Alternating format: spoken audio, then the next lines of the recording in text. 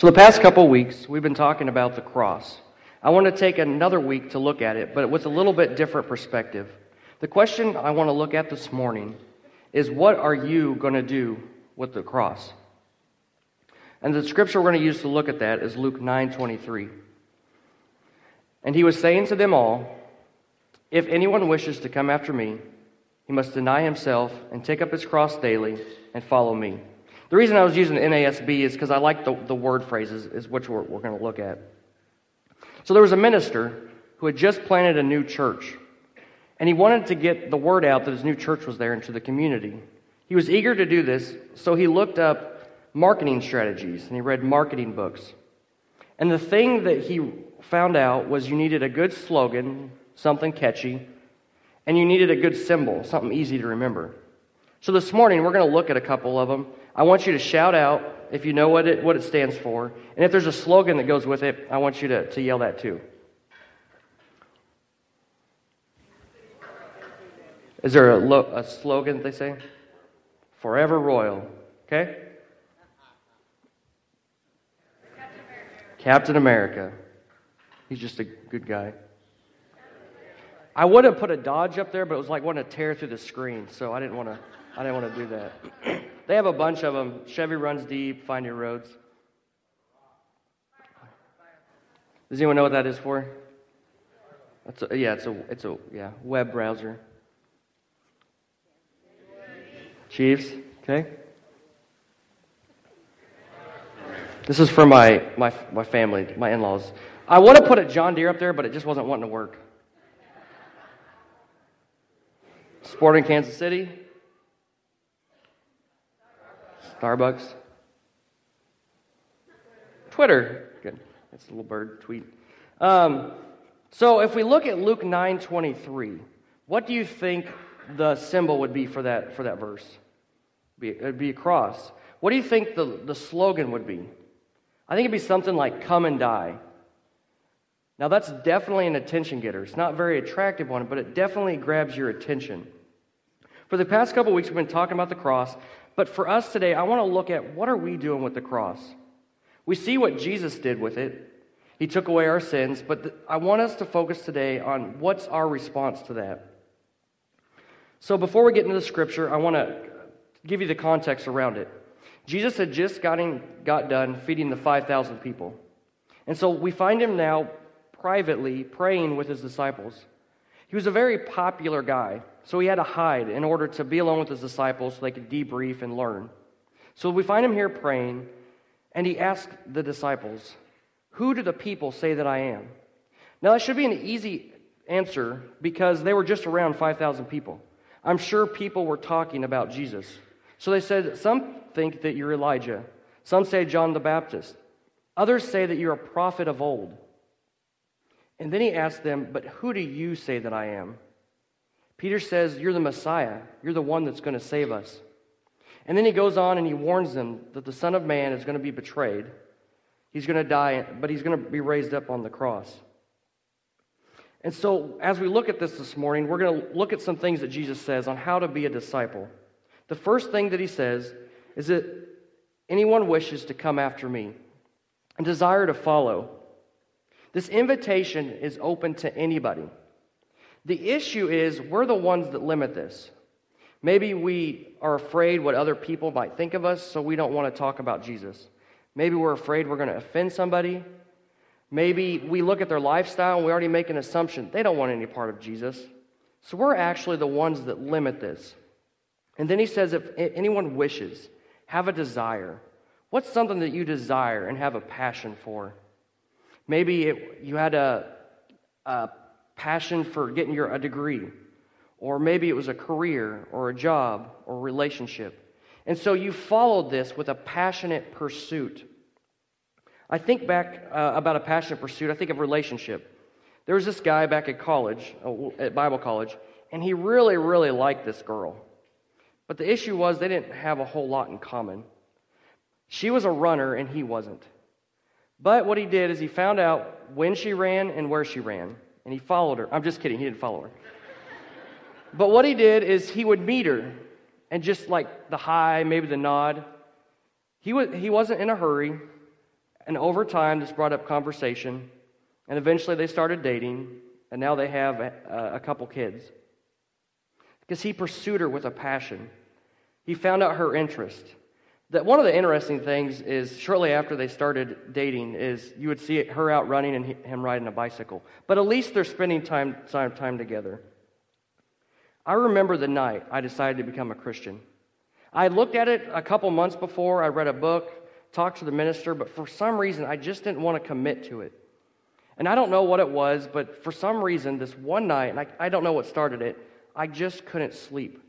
That's all I could think about was becoming a Christian, getting my sins washed away, being a brother with all the Christians around me. And I was just so excited. So I couldn't wait the next day to go and talk to the minister. And we talked about it, and we talked about what it requires to be a Christian. And that next Sunday I was baptized, December 16th. And I wish I could say that it's been easy ever since. But it's so wonderful to have that burden released. You see, this is an invitation that excludes nobody. But it's following content. What we're going to talk about next is what deters people. Because Jesus requires commitment. He just asks us to commit. He takes our sins away, but he just asks us to commit to following to him. And some people aren't ready for that. The first thing that he said the person must do is deny himself. Must deny himself. The Greek word here, now before I try to even talk about the Greek, I took one Greek class at Bible college. So I'm not going to try to pronounce this. Actually, I'll tell you a story from whenever I was in my Greek class. For some reason, I thought Greek, I was like, this sounds kind of cool, the Greek language. So I was like, there's got to be a way, it's kind of a romantic language, there's got to be a way to woo a girl with using Greek. Boy, was I mistaken. So what I did is I was looking through the back of the Greek book, and I was trying to find a phrase that was catchy and it sounded kind of cool. And so I found this one, kalos gune. I'm like, oh, that sounds pretty cool. And so it became the time for class, and what we would do is we would take the sentences and we would write them up on the board, and then he would go through it and mark how bad that we did with those sentences. And so I went ahead and randomly put it up there just to see what would happen. And I thought kalos gune meant a pretty girl, but it means pretty married woman. I was like, that works. I could use that. So I was like, oh, do you want to be my kalos gune? So I wouldn't recommend that. So I only took one class of Greek. But I know how to use tools to find our definitions. The Greek word deny here is rejecting or turning away, probably because they asked someone to be their kalos gune, so they got rejected. Another word is to disown. Have you ever threatened maybe your kids, maybe a family member? If you do this, I will disown you. I could get my brother to do whatever I wanted him to. All I would have had to do is threaten, I'm not going to be your friend anymore. And he would do whatever I wanted to. Sometimes it still works. And another commentary, refuse association with. Do you have anybody that just gets underneath your skin that you just can't stand? Maybe you see them at work or at school and you go around to avoid them. They just bug you. Maybe they have different political views. And that's all I'm going to say about political views. Maybe they like a different sporting team than you do, and they just irritate you. Because every time your team wins, then you're rubbing it in their face. Whatever it is, we have people that we refuse to associate with. It could be their lifestyle. Maybe they have a lifestyle that's not of Christ, and so we don't want any part of that. If their name and our name get brought up in the same sentence, we get frustrated because we want to have absolutely nothing to do with them. Refuse association with. And that's the image that we see here whenever we deny ourselves. To refuse association with ourselves. This may mean giving up banana muffins, selfish gratification. We can't be self-indulgent as a Christian. We may have to give up our hobbies. Jesus at one time, he says, in comparison to me, you must hate your own life and your own family. This is especially difficult in the culture that says, do what feels right or follow your own heart. Peer pressure is such a big deal that our students face. This Bible, it used to stick up more. Because I don't know, I left it in my truck or something. And so what I've been doing is I've been putting it in my office upside down, and I've been putting a bunch of books on it to get it to bend back. And that's kind of what peer pressure is. If we let it bother us, it forms us to them. So our students, a months ago, we do a Wednesday school after program for the middle schoolers. And we were talking about this concept, about culture, and we have to be careful when we're in the culture that it doesn't conform us. And I told them, I said, guys, it's dangerous to follow your own heart. They looked at me like I had two heads. They're like, everybody at school tells us that we need to follow our own heart. Everybody at school is saying that. Jeff Walling, he's a preacher that he goes around to different youth events like NYR and CIY. And he talked about this last time that we were at CIY Believe. He said, guys, it is dangerous. I know you go to school, and I know the whole culture says to follow your own heart. And Jeff Walling reminded us that in Jeremiah 17, God actually says our heart can be deceptive. We can be against something one moment, like completely against it. But the more we desire it, the more we want it, we can justify it, completely turn it around to the point where we're like, I need this. Like, I need this cup of coffee to get through the day. Whatever it may be, I could go on. There's things that I need to go hunting. You know, that would be like my personal thing. So we have to be careful when we're in this culture. John Wesley, when he was at Oxford, he had an accountability group. And so he made this list of questions that they would ask each other. I'm going to read a couple of them on here. These aren't easy to ask, and they're not easy to answer. Am I creating the impression that I am better than I really am? In other words, am I a hypocrite? That's the first question. Do I confidently pass on to others what has been said to me in confidence? Can I be trusted? Am I a slave to dress, friends, work, or habits? You could probably add on their social media. Am I self-conscious, self-pitying, or self-justifying? Did the Bible live in me today? Am I enjoying prayer? When did I last speak to someone of my faith? Do I pray about the money I spend? Did I disobey God at anything? How do I spend my spare time? Am I proud? Do I grumble or complain constantly?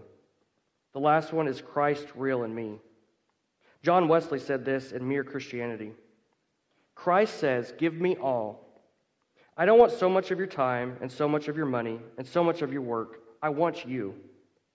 I have not come to torment your natural self, but to kill it. No half measures are any good. I don't want to cut off a branch and a branch here and a branch there.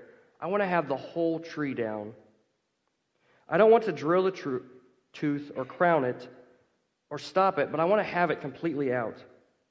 You see, Jesus does not want to be just one of many things that we do on Sunday, on Wednesday, just a box that we get out, okay, there's Jesus, and put him back on the shelf. He wants to be our one and only, and everything else comes into that. And part of that, what that looks like, is daily carrying your cross. And that's the next thing he asks us to do, is take up our cross daily. This is the first time that the cross is mentioned in the book of Luke. The interesting thing is the disciples have not seen Christ die on the cross yet. See, when I first read this, I was like, okay, Christ wants me to be just like him and take up my cross daily. But to them, it was something different because Christ hadn't died yet. So what was it like whenever they first heard this, when the disciples first heard this, to take up their cross daily? The past couple weeks, Sid's talked about the cross and what that meant. See, this cross was saved for the people who had done the worst criminals. What they would do, and Sid mentioned this, and we'll go over it again, is once they were sentenced, they would be flogged with 39 lashes. What they would do is they would put bone in the whip, so that way they could tear the flesh off of the individual. Do you guys ever feel like you're going through a temptation, and for whatever reason, you just feel like you can't go through it? You're like, God, please take this away from me. I can't make it anymore. And it just feels like you're being ripped in two. If the individual could live through the flogging, they would have to carry the beam to the place where they would do the crucifixion. And people, while they were carrying the beam, would insult them, they'd throw things at them and yell at them. Which makes me wonder, is there any time where I go through a trial? Are there times where I feel that everybody's looking at me, they're waiting for me to mess up? Whatever trial this is, maybe it's a medical thing, maybe it's financial. Lord, I don't know if I could get through this. How am I going to get through this? Then once the individual was taken, then they would put the nails in the hand and they would raise them up. Do we ever feel like God's just completely ignored us in a situation? Lord, where are you at in this?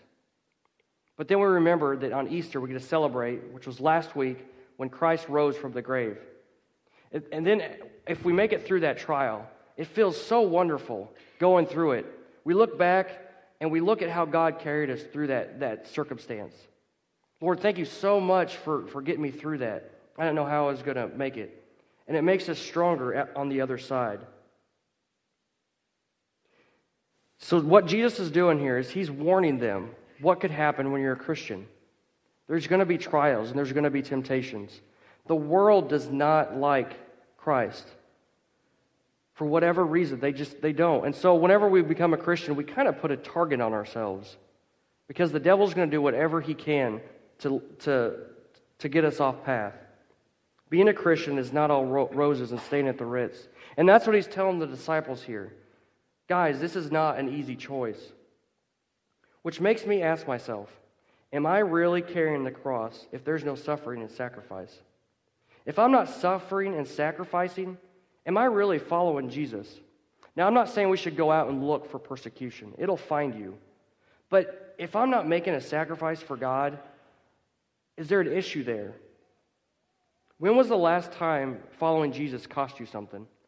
Maybe you played by the rules at work, and so you didn't get a promotion. Maybe you lost a friend because you decided to follow Jesus. Maybe you lost a family member. In some cultures, it's not okay to follow Jesus and the family. If you do that, you take that choice, the family will actually disown you completely. When was the last time following Jesus cost you something? Later in Luke chapter 14, we find a large crowd of people following Jesus.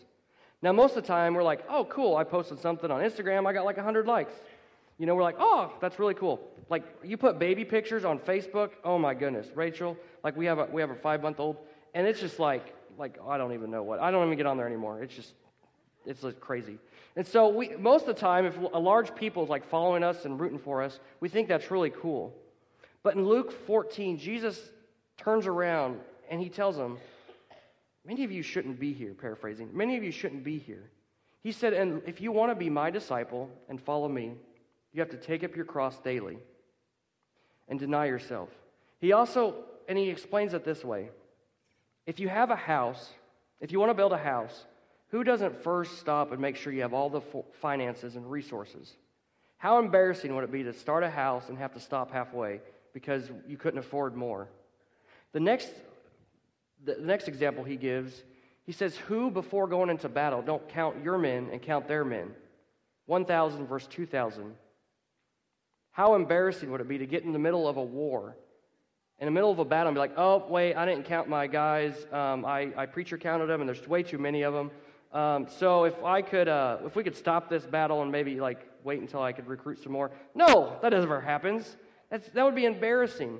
So what Jesus wants us to do is count the cost. He wants us to know the commitment that we're getting into. It takes daily, conscious effort to carry your cross. It takes discipline, which is being a disciple. And that's what he asks us to do, is follow me. A disciple would want to go wherever the rabbi went. If the rabbi was walking, the disciple would be walking. If the rabbi was sleeping, the disciple was sleeping. If the rabbi was going to the restroom. You understand, like the disciple wanted to be everywhere that the rabbi was. Do you remember who your superhero was growing up? Just shout out if you remember. Who was your superhero growing up? Wonder Woman. That's all I heard is Wonder Woman. Maybe Captain America, Batman, the famous ones, Superman, Batman, Spider-Man.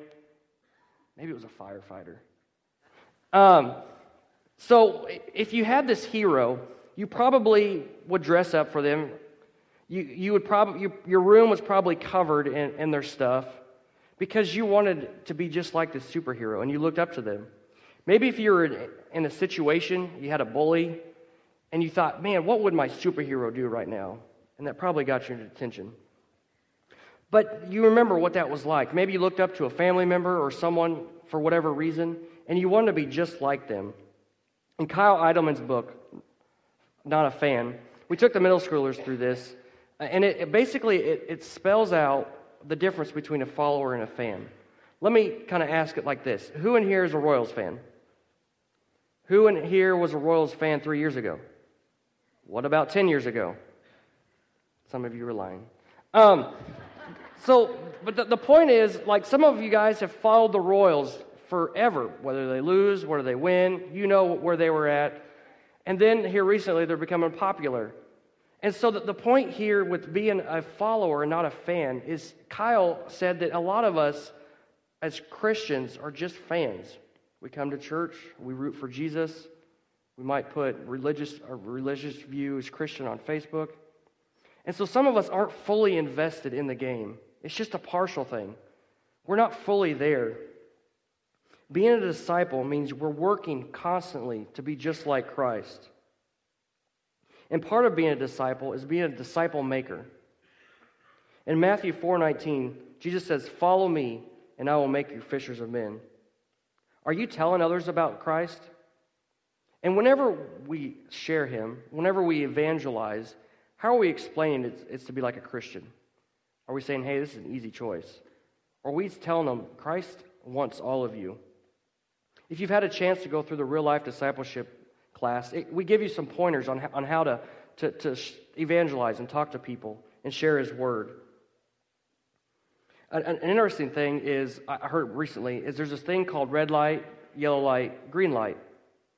So basically, if you're talking to someone about Jesus, and they want to have absolutely, positively no part in the conversation, I would just stop. Because arguing, how many times do we ever argue with someone about Christ and it wins them over? It doesn't happen. So if someone absolutely, positively doesn't want to have a conversation, just stop the conversation and pray for them. Now, the yellow light, maybe someone is kind of hesitant. So what we do is we'll check back with them. Maybe a couple days, maybe a week. And we'll talk to them again and see if that light's changed. And every once in a while, we'll get some green-lighted people. People who genuinely just are thirsting for answers and who want to know Jesus. So next time you're trying to talk about Christ, keep that in mind. Who in your circle of people do people say Jesus is? Now, whenever I say circle, who are the people you work with? The people that maybe your family members, your friends? Who in that group of individuals do they say Jesus is? You guys are the best missionaries in your circle of friends because you work with them, you understand what they're going through, so you can do a lot more than the ministers can. And at times when you carry the name minister, it completely changes people's attitude. So you guys can have a huge effect on people. I like the saying, give a man a fish, feed him for a day. Teach a man to fish and feed him for a lifetime. And that's the idea we hear, making disciples who make disciples who make disciples. So in your circle of friends, who do they say Jesus is? But more importantly, who do you tell them that Jesus is? Is he just another guy that you know, that you read about? Or is it a real life choice? Is it someone who's completely changed your way of thinking and your lifestyle? What are you doing with the cross? We can read what the disciples did. The disciples went on. They started churches. They wrote letters that we can now read. Christ completely impacted them. So what are you doing with the cross? The cross that represented defeat, for a follower, is an image of victory. The cross that represented guilt, for a follower, it is an image of grace. The cross that represented condemnation, for a follower, it is an image of freedom. The cross represented pain and suffering. For a follower, it has an image of healing and hope. The cross that represented death, for a follower, it has an image of life. The cross may not be attractive, but for a follower, it has beauty. So maybe you don't know what to do with Jesus. Maybe you want to know about him more. So I invite you to come during the song. Would you pray with me? Dear Heavenly Father, thank you, Lord, for your Son. Lord, as we read about the trials and temptations that he warns us about, but that he carries us through, that gives us hope. Lord, as it may not be easy to be a Christian, All you ask for us is just obedience and to strive to be more like your Son and to know him more. In your Son's name we pray. Amen.